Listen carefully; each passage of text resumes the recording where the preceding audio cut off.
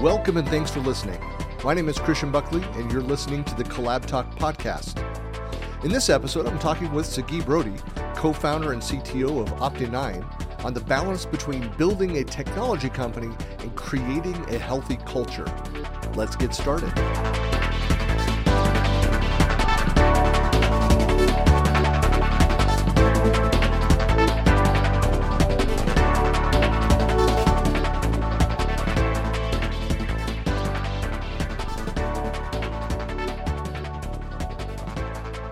Hello and welcome to another episode of the Collab Talk podcast, where we discuss the convergence of technology, business productivity, and collaboration culture. My guest today is Sagi Brody, co-founder and chief technology and product officer of Opti9. Welcome, Sagi. Thank you. Great to be here. Well, this is an interesting topic. I think that it really touches on kind of the core of what I try to cover here with Collab Talk, is that balance between technology and building out a business around technology and having a healthy culture. And so I'd love to hear, why don't you kind of fill out the introduction, talk about yourself, your company, what you do, and then we'll jump into this topic. Sure. Yeah. I've been sort of in the internet infrastructure, digital infrastructure industry for over 20 years. Co-founded a company called WebAir in the late 90s, and that eventually turned into Opti9. And it was sort of the Wild West back then. It was just when the World Wide Web was getting started. I just sort of stumbled upon having fun playing with servers when I was 18, 19, and I met a friend who asked me to come start a company with him, and then we started WebAir, and we grew, and eventually it turned from like a clubhouse into a legitimate company, and we had to transition. At that point I was a young tech. All that mattered to me was tech. To the extent that we brought in and hired people to work with us. To me, I looked at everything from a technical lens, and so it took a long time to kind of understand that there's other skills that were needed, non-technical skills, or to understand the capabilities of people, even technicians, outside of what they could do hands to keyboard, and really start to value those things, especially for myself. Especially I think this is something that a lot of technicians go through when you move from an engineering position to management. I think up until that point, all your own self-worth is around your technical capability, and letting go. At some point you have to have a leap of faith and let go of that, and agree that I can provide value without being hands to keyboard. And that was a big deal for me personally. Actually, my first real tech job, pay was lousy, but I joined for the experience, was there for about 2 years until my division was sold. But the founder of that company was kind of on your point. Like he talked about, well, there's the resume, and then there's, once you get to know people, you see somebody who might not have the resume, they don't have the formal education in that sphere, but just really perform well in real life. And so you have to kind of look for those cues. So he was very much like an advocate for constantly reading management books, marketing books, and kind of self-improvement, that kind of side. But I really, it was almost a decade before I again worked for a company where they had that, the management layer had that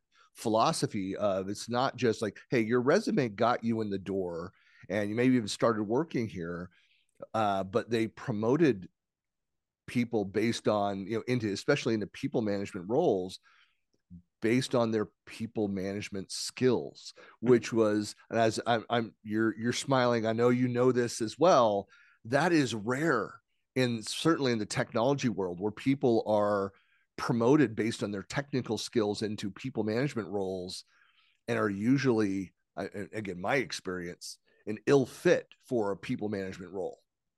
Yeah.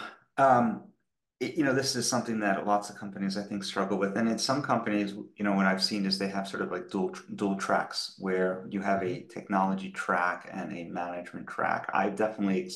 I've definitely made the mistake of sort of taking the most senior technician and saying, you're great and you are now the manager of that team, congratulations. And they just want to keep producing and coding or whatever they're good at. And there's been some others that embrace the management side of it, or sort of get sick of the hands to keyboard. And I think that's actually, becoming more common, because, as the industry, evolves, and the complexity of these systems increase, there is a lot of value, to provide just by having context and just by having experience and just by having gone through the different complex scenarios. There's so much value you can add by just mentoring engineers that have come in and had academic experience, but not had operational experience. Don't have battle scars from being in the trenches. And I do think it's easier these days for senior engineer to flip to a manager based on that that mentoring capability, and just the ability to be an advisor or a consultant if they want to. So what is your looking back now, what is your approach to building a healthy culture? I mean, is this something that was this kind of at the forefront of your thought process with Opti9, or is it something that you again kind of evolved over time? Yeah, it definitely evolved. I think that we had a healthy, I think there's many different aspects and examples. I'll give you a few. One of them I think is just a culture of innovation. Um, Back when we were first starting, if you asked me what products we sold, I'd laugh and tell you, the only product we sold was the word yes. And customers would ask us to do things and we say yes and figure it out later. And people get excited when they have to solve problems, and they have to figure things out as they go along, and you give them the trust to do that. And it also inspires a lot of collaboration. And I think probably the most famous example of that is the Apollo missions to the moon. It's like, we're going to do it. We don't know how yet, and put a bunch of smart people in the room. And so I've had a lot of really successful experiences like that where, a partner, brought us, like we weren't even like planning on doing, a certain offering, and a partner will say, "Hey, can you do this? And if you can, wait, yeah, I have like the biggest deal of the century." And we're like, "Yeah, give us 3 weeks." And so I think that, like, if you have interesting problems to solve that excite people, it kind of washes away a lot of potential pitfalls because people get excited. Um, the other thing I'll mention is, I think where a lot of people get hung up, especially in the tech industry, is with the shiny objects, and there's sort of this unspoken pressure that a lot of engineers have to keep their resume up to date with all the latest and greatest technologies. And like, I gotta have, React, and I gotta have, I don't know, Go on my resume, and like it's pretty unhealthy, I think, because it forces you to constantly feel like you're behind the gun and you're working with technologies that are not so relevant. Um, and one of the things I like to promote, from a culture perspective, is soft skills, and promote the fact that there are things that you can learn that will transcend the Kool-Aid of the day, that will be able to help you with your career, regardless of the specific, coding language or even the technology you're working with, and try to promote that. I think, some examples of that are, I think the best example is the skill of troubleshooting, being a good troubleshooter. And I know that you're familiar with this, right? And it seems obvious sort of in retrospect, but nobody goes and takes a course at school on how to be a good troubleshooter. I think in some company training, and they probably cover it. But if you look at other industries like the medical industry, where they do sort of like these bedside clinics where they talk about what is the diagnosis, and they actually focus on training for that. It's very interesting, right? And I've had experiences, I'm sure you've had as well, where someone maybe more junior is working on something, they can't figure it out, and you walk over very little context, and you kind of compartmentalize it, and you kind of isolate it. And I mean, I think it's a great skill to learn. I think it should be taught. I wish more people had a little bit of that understanding. It's like if you ever have called into any technical support, and I'm sure most people have that experience, and they're frustrated by that. But if you understand how that process works, you understand why they're asking all the dumb questions. Well, I just told you, here's where I am. It's like, well, yeah, but I need to walk through. I need to know what operating system, what browser, what version of each things. Have you tried this? Have you done things? You have to go through and answer all those fundamental things to be able to get to the harder issues, which is most likely where those things are. Of course, there's the running joke with like Microsoft products. Have you tried turning it off and on again? Solves so many issues, and so it's always a good place to start. But again, if people better understood that process, I'm hopeful that they would be a little more patient with that process because they understand, hey, this is it might find something very simple that you overlooked, but it is the path to, again, solving the larger issues once the small things are out of the way. Yeah, and people can take pride in that. They can take pride in being a really good troubleshooter. I take pride in it, and I think it's super fun. And there's obviously, tips and techniques like you mentioned when someone calls in. I mean, the good one there is, did the customer or person on the other side, did they pre-troubleshoot? Like, are they telling you what's actually broken, or are they telling you a symptom because they've made some assumptions or they think they know why it's broken and leading you down a rabbit hole. So asking the right Yeah. questions, obviously not changing too many things, not changing more than one thing at once and retesting, being able to reproduce. Those are fun. I think other examples of non-technical soft skills to promote, which I think in turn, better the culture. Another one is, and this is kind of a silly one. Well, I'll give you again a better one first. Another good one is being a good technical writer, right? Um, this is where I think a lot of technicians fall short. The last 5% of your project is like, documentation and monitoring, maybe training, right? Yeah. And like how many people just totally forget that part. But taking pride in being a good technical writer, so the person that has to look at this thing at 4 a.m. doesn't have to call you and can figure it out on their own. I mean, Yeah. again, you can take pride in being a good technical writer, and that plus troubleshooting, those are two skills right there that you can take with you, and it doesn't matter what's the shiny object of the day. They're going to make you a better engineer, manager, everything. Another good one is, being resourceful, being a good Googler, right? And I try to instill this in my kids because I mean, how important is that? Um, for me personally, when I started, it was before, Google and everything, and it was mostly open source technologies that we were using. And you got to recompile the software. And then I remember times where you get stuck. I'd have to go into like IRC chat rooms and try to find the authors of these things. And it's not the most PC thing to say these days, but I have to change my nickname on the chat rooms to like Jenny 24F in order to get anybody to answer my technical questions. But Right. hey, that's just an example of being resourceful because there was a customer that had a problem in relation to that, and either I fixed it or we lost the customer. Yeah, there are I'm laughing too just because I understand this exact issue. I have a good friend who was in so Microsoft support for a number of years as a contractor and then before becoming a full-time employee. But and he would talk about that there were just certain, like, you knew that there was a partner, there was a service provider out there, a consultant who was struggling with something, and they're calling and repeatedly with questions in the same area, all valid questions. They were leveraging support and going through to try and work through these issues. But at the same time, again, I started my career 33 years ago as a tech writer, as a business analyst. Documenting a lot of this is that a lot of the issues, especially these days, is something that's poorly documented or not documented at all. I always start with the solution, the tree of issues. I walk through whatever. I just did this last night. That's why it's fresh in my mind.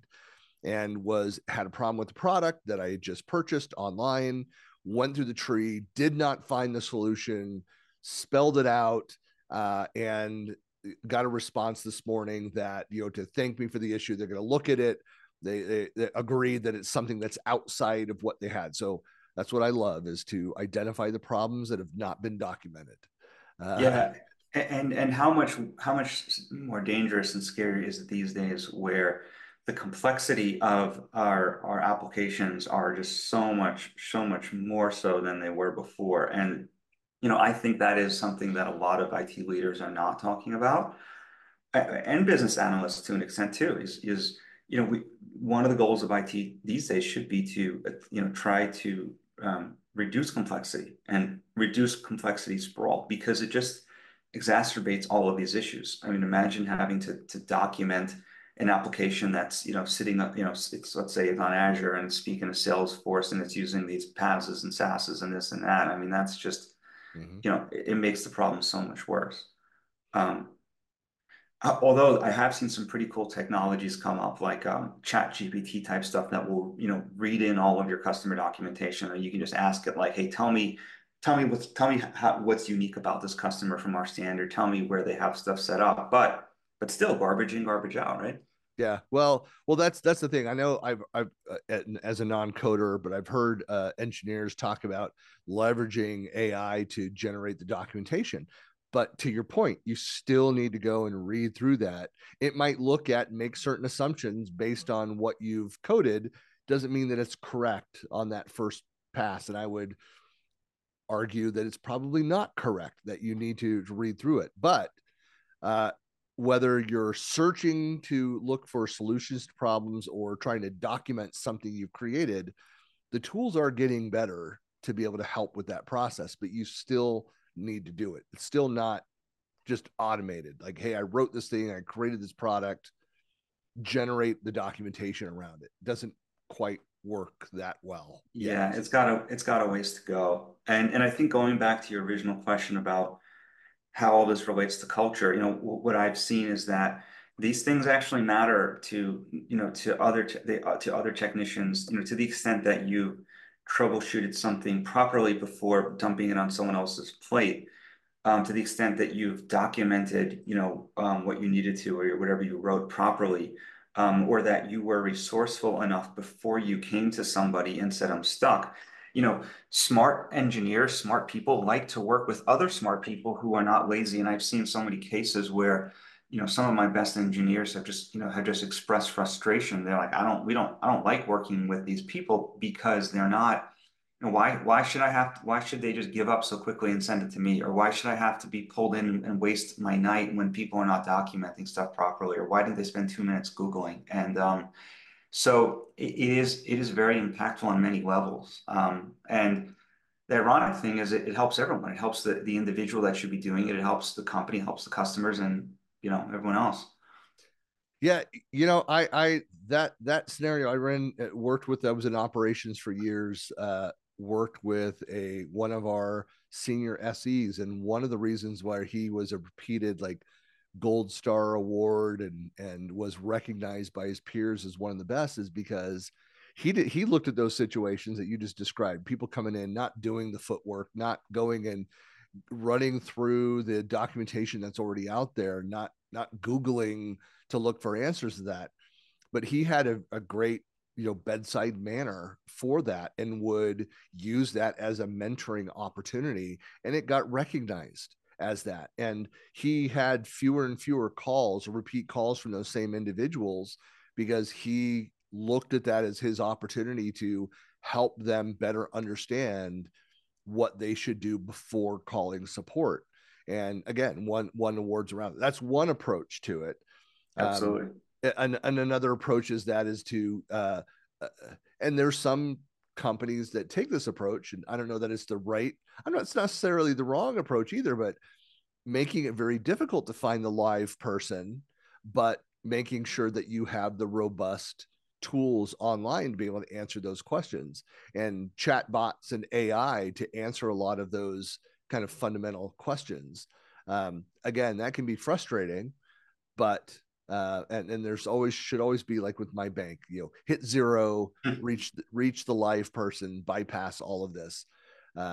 But uh, to use that as learning for the system as well, of hey, is this truly something that has not been captured and documented? Do you need to talk to a live person?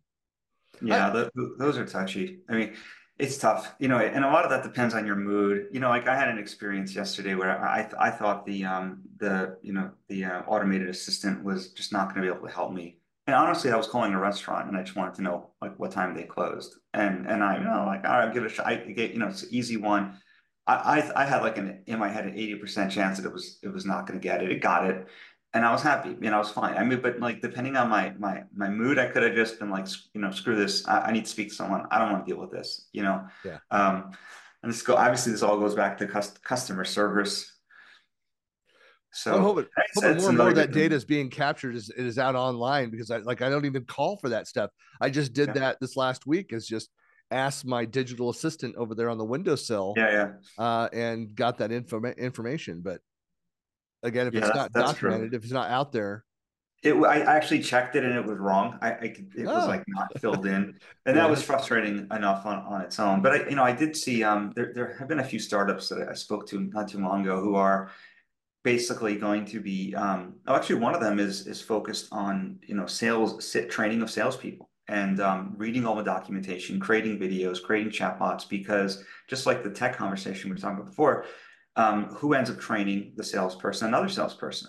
hmm. And that salesperson is also quoted, and it's not necessarily fair to them. I mean, yeah, you have ones that, like you mentioned, that want to mentor and are into it, but it's a drain on the business. It takes a lot of time. Turnover in sales can be high, and so this generative AI will read all your documentation, read all your training manuals, watch all your videos. Um, but it's a little too early to understand how effective it is. But it is pretty cool that these things are coming. Well, that's a good segue into my next question was going to be like, how do you hire for people that are going to be creative and problem solvers and do that like how do you actually like personally look for that because again you might have somebody that has the right education they've got the right number of years of experience they seem to understand the subject matter but how do you interview for problem solving and ingenuity. Yeah, that's a great question. There's two questions that I've always asked.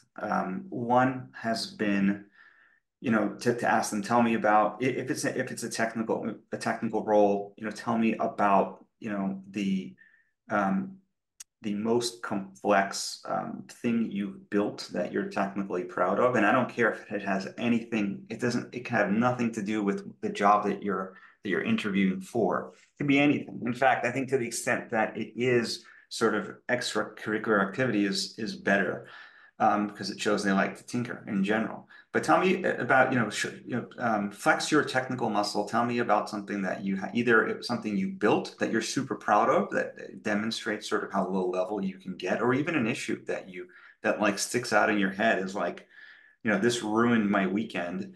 Ruined the weekend of my life, but by Monday morning, like figured it out and here's what it was. And those are really fun stories, regardless of which way they go, because you really hear, to what extent did they not give up on something? You hear about all the roadblocks that they ran into and what they did to circumvent them, get around them, to solve them. Um, you hear projects that, I think, like I said before, if it's something they built at home, I used a Raspberry Pi to do this and that. I had to buy this and connect it that way. Those are really fun stories. And some people you have to like force them to tell you about stuff that didn't happen in previous jobs. The other question I think that's really interesting to ask for this is pick a system that you know very well. Like if you're very familiar with monitoring systems, and basically proposition it to them. Hey, I want you to, I'm giving you an example, a use case. I want you to build me a monitoring system. Here are the assumptions. The monitoring system needs to monitor, a bunch of applications on the web or servers. It needs to check this, check that. And what you can ask me any other questions you need to know and tell me how you would build it. And then that really just opens you up. First of all, it's interesting for them to hear what questions they ask you about the requirement and use case. Mm-hmm. And then they're going to tell you what they're going to do. And then, you know the system, you know what you're talking about. So you can kind of, and listen, sometimes they get stuck and you have to guide them and give them some suggestions. But it just really helps you understand how they think, from a non-specific way, meaning it's not related to a specific technology. It's more about their logical thinking. I always I know that there are a number of these kind of the questions where it's not about the answer. It's not about getting the answer correct or not. It's more about the process. What is their thought Hmm. process with coming to an answer? One of those that I was asked in an interview 25 years ago was how many windows are in New York City? And and it's one of those, again, it's part of the problem I have with questions like that is that usually the people asking them, they read it somewhere. They're not specifically trained in, and how to break down the response to that. They have a general idea of that. And they, but usually don't know how to take that and translate into, that next step. But again, it's about, how would you answer that? It's how I answered it was I said, well, first thing I do is Google it. It was in the Microsoft ecosystem, so I guess I should have said Bing. This is pre-Bing though, so Google it. But look for that, and so then I just started asking questions. So I have no idea what the guy was actually looking for. He kind of went in a completely different direction. Again, I don't think he was prepared to really go in and decipher the solution there. But again, that if somebody struggles with talking through a problem, that is something that I think, which is kind of the why you ask those types of questions. Are they going to just get stymied and say I don't know, or are they going to ask questions? Are they going to make certain assumptions? Are you going to look for people that are willing to quickly recognize that they don't have the data necessary to make a decision and reach out for help?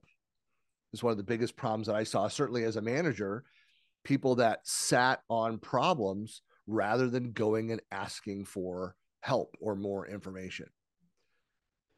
Yeah, and that is a very interesting. I think that question is just as, very, it gets the same point across, I think, that the one I asked, and that's actually, it might even be better because it's not technical. Um, it's great because sometimes you look at a resume and they look great on paper and you get super excited. You want the person to work. You're almost like in your head, you're like, this is the one, I'm gonna hire them because it solves a problem for you. You can stop looking and doing all these interviews. And then you ask a question like that, and sometimes it totally, like, there's a completely different, narrative.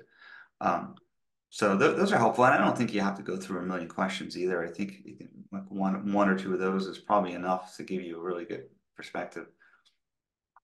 What so as a leadership team, I mean, is this something that you look at, and talk about on a regular basis? Is like the health of the culture of your organization? Like, what do those conversations look like? Yeah, I mean at Opti9, and I'm involved in Opti9 still. I'm still the CTO there. I'm also consulting for, and actually I will give you, talk about culture. I've been dealing with a lot of technology companies outside the United States whose cultures are totally different. And part of what I'm trying to help them with is bridge that gap. But just on Opti9, it is something that Opti9 manages, specifically. We do have sort of a person who's in charge of culture, and what's great about the way that they're doing it is we have our it's not the mission statement. It's the values of the company. And every month on the company call, somebody volunteers to talk about one of the values and how it shows up for them, and really how they see it in other people, in their peers.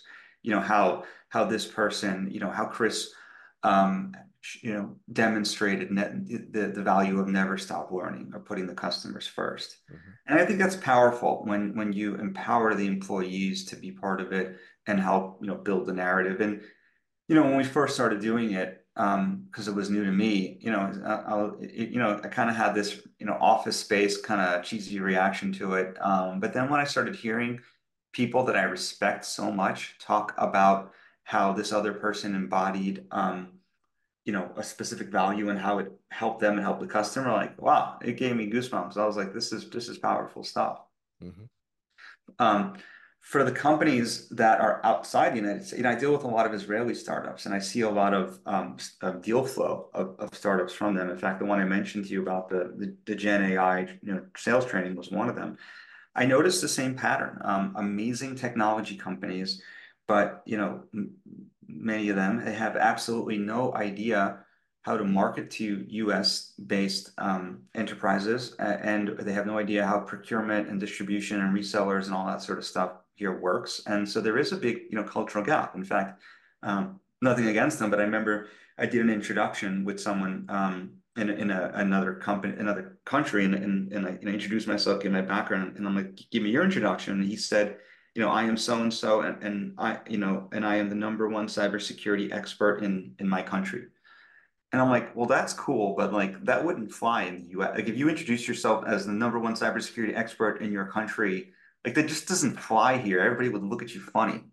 Mm-hmm. Um, so I do think there are cultural gaps, and you might have the best technology out there to solve a problem, but if you cannot hold a conversation and win people's trust to an extent, it's not going to go anywhere. Yeah, it's so funny that I mean, so many of the books I'm just used to be a very passionate reader of leadership development books and certain folks that I'm just huge fans of, and one of them is Seth Godin from as a marketing guy. It's my undergrad in marketing, my MBA, essentially a marketing degree, and but also kind of watching when he sold his company, Yo-Yo Dine, so in the mid '90s. So getting to watch that arc of him moving into that marketing guru space. So many of the themes of his books are about authenticity, about you know being open in your communications. Again, it's part of that authenticity. It's being able to tell good stories. In fact, I wrote a blog post years ago that performed very well, but was hire people who tell good stories. Mm, And it goes back to a lot of what we talked about. If I can't articulate to you a success that I've had, and that's why a lot of hiring managers ask those questions, that they want you not just to think of something to say, but um, you're looking for people that can very easily say, well, here's an example of something that I have. This, maybe it's not the biggest one, but it's one that came to mind, and be able to talk about those experiences, especially when I'm looking at hiring people managers. You need to have people that can quickly bring on relevant experiences, talk about those things. Maybe it's not even their experience, but they can share something that one of their former direct reports went through and experienced, and how they worked with them through that. But again, the storytelling aspect of that is so important to that that yeah, ability to manage. absolutely. I at some point in my career, we were building the company, and most of our sales were just coming online, just like automated orders, like SaaS. But then we pivoted and became more of an mid-market enterprise focused company. And we were, getting involved with long sales cycles and doing lots of calls and Zooms and in-person meetings. And I found myself essentially, becoming like a sales engineer for a lot of these larger, opportunities, and because I was like the head tech person, and I absolutely loved it. It was so rewarding, and I just enjoyed it. And part of what was cool about it was the buyer on the other side were a lot of times they were, VP of IT, VP of infrastructure, CTO, CIOs, whatever. And I noticed that like they were just folks like me. And I was able to draw upon my experiences in the trenches. They tell me, I'd ask them what type of sand they were using or what type of cloud they were using. And and be like, oh, did you ever deal with this bug? Or, damn, I hope you didn't experience this thing. And I was able to connect with them on a human level, and I'm just another tech person like you. I'm not like a salesperson trying to sell you something. In fact, I would try to juxtapose the salesperson and say, listen, my sales friend here is going to kill me if I say this, but why don't we just start out with like this one simple project, not overcomplicate things, and then do this, and try to be an advocate, try to and try to connect with them. And I would build these really interesting, just sort of mutual, respectful relationships with so many of the clients because they saw me as someone just like that. So much fun, so rewarding. Yeah. Well, uh, having been for the last decade, my my main title was chief evangelist. And so, working for software companies, doing that, so much of it wasn't about, again, not a salesperson. My job was to develop that trust. So I talked about authenticity, and to help them to, one, identify, hey, the problem and this solution, here's how we would solve it, here's how we'd approach it, to answer those questions, to build that trust. And a lot of times I'd have, when I go and speak on a topic, and I'd be, with a level of authority of the platform. Again, my background in the Microsoft ecosystem, talking about Microsoft 365. I could talk about what the platform can do, what the gaps are, and then what your needs are as an organization. And I'd come out of a session and people like, that's great, but I have no idea what your company does. Like, right, because I Hmm. wasn't pitching my company, but like, well, tell me about what you do. And it just would lead into those discussions. It had the trust, was able to demonstrate I understand the space. And so we could then have a conversation around, here's how you actually go and approach it. And I've always been one of those people too, that, I could tell people flat out, like, hey, our product won't solve this problem. I know, like, you started out by saying, it's like you want to say yes, to solving customers' problems. As a product person, I always saw a positive coming out of telling a customer, no, we can't do this, here's where the difference is. Sometimes I've even pointing them to a competitive solution, Yeah. because I was invested in solving the customer problem versus selling something.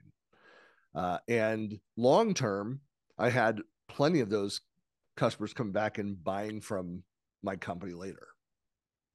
That's, I mean, I think it's the only way to go. Especially you're trying to like, if you're trying to sell on trust, you have to engage and do those things. Especially, I think it's a win anytime you tell someone, that's not our focus, or you should go talk to one of my competitors. That's a big deal. And I would do something similar. A lot of talks we give when we talk about, let's say, disaster recovery. The webinar format that I have always followed, always, especially, as it relates to services that we sell, because we are Opti9 as a managed service provider. Not everybody needs a managed service provider. People can do it themselves. And so the format has always been the topic. Here are best practices, tips, recommendations, gotchas. Here's all the information that you should have. Here are tidbits that you can walk away from the talk having learned. And then at the end, I'll say, listen, maybe we opened up your eyes to some things. You can take these tidbits and go do it yourself. Or if you'd rather outsource it, that's what we do. There's no right or wrong. And, you just have to sit. Yeah. And actually, the hardest part, what a lot of people skip, is as a company sitting down and thinking about, do we have an appetite to take ownership of this layer of our stack and that layer of our stack? A lot of people, they just run and go and do without even thinking if they should be in the business of managing X, Y, and Z. So we just say, think about it. We've opened your eyes to some of the complexities and some of the things to consider. Go take those things and do them. Or if you want to outsource, send it to us. But there's always got to be those tidbits. Yeah.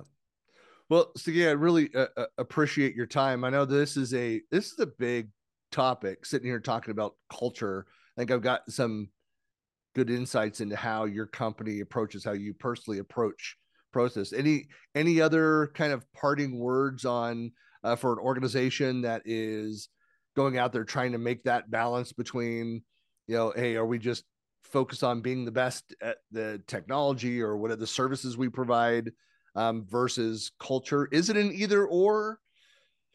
Does it have to be an either or? No, I don't think so. And I think it's interesting question. Does being a great technology company make you have a better culture, or having a great culture help build better technology? The only parting words I would say is ask the employees, open it up to them. How can we improve our culture? But only ask it if you're willing to really make some changes and give them the power. They got to be in the driver's seat. And once they feel like they're part of the process, that alone will change everything. Well, Sagi, really appreciate your time today, and of course, I'll have the links out in the podcast notes and out in the blog post as well to Opti9 and to Sagi, to your social Mhm. sites that are out there. So, really appreciate your time today. Awesome. Thanks for having me, Chris. It was a lot of fun.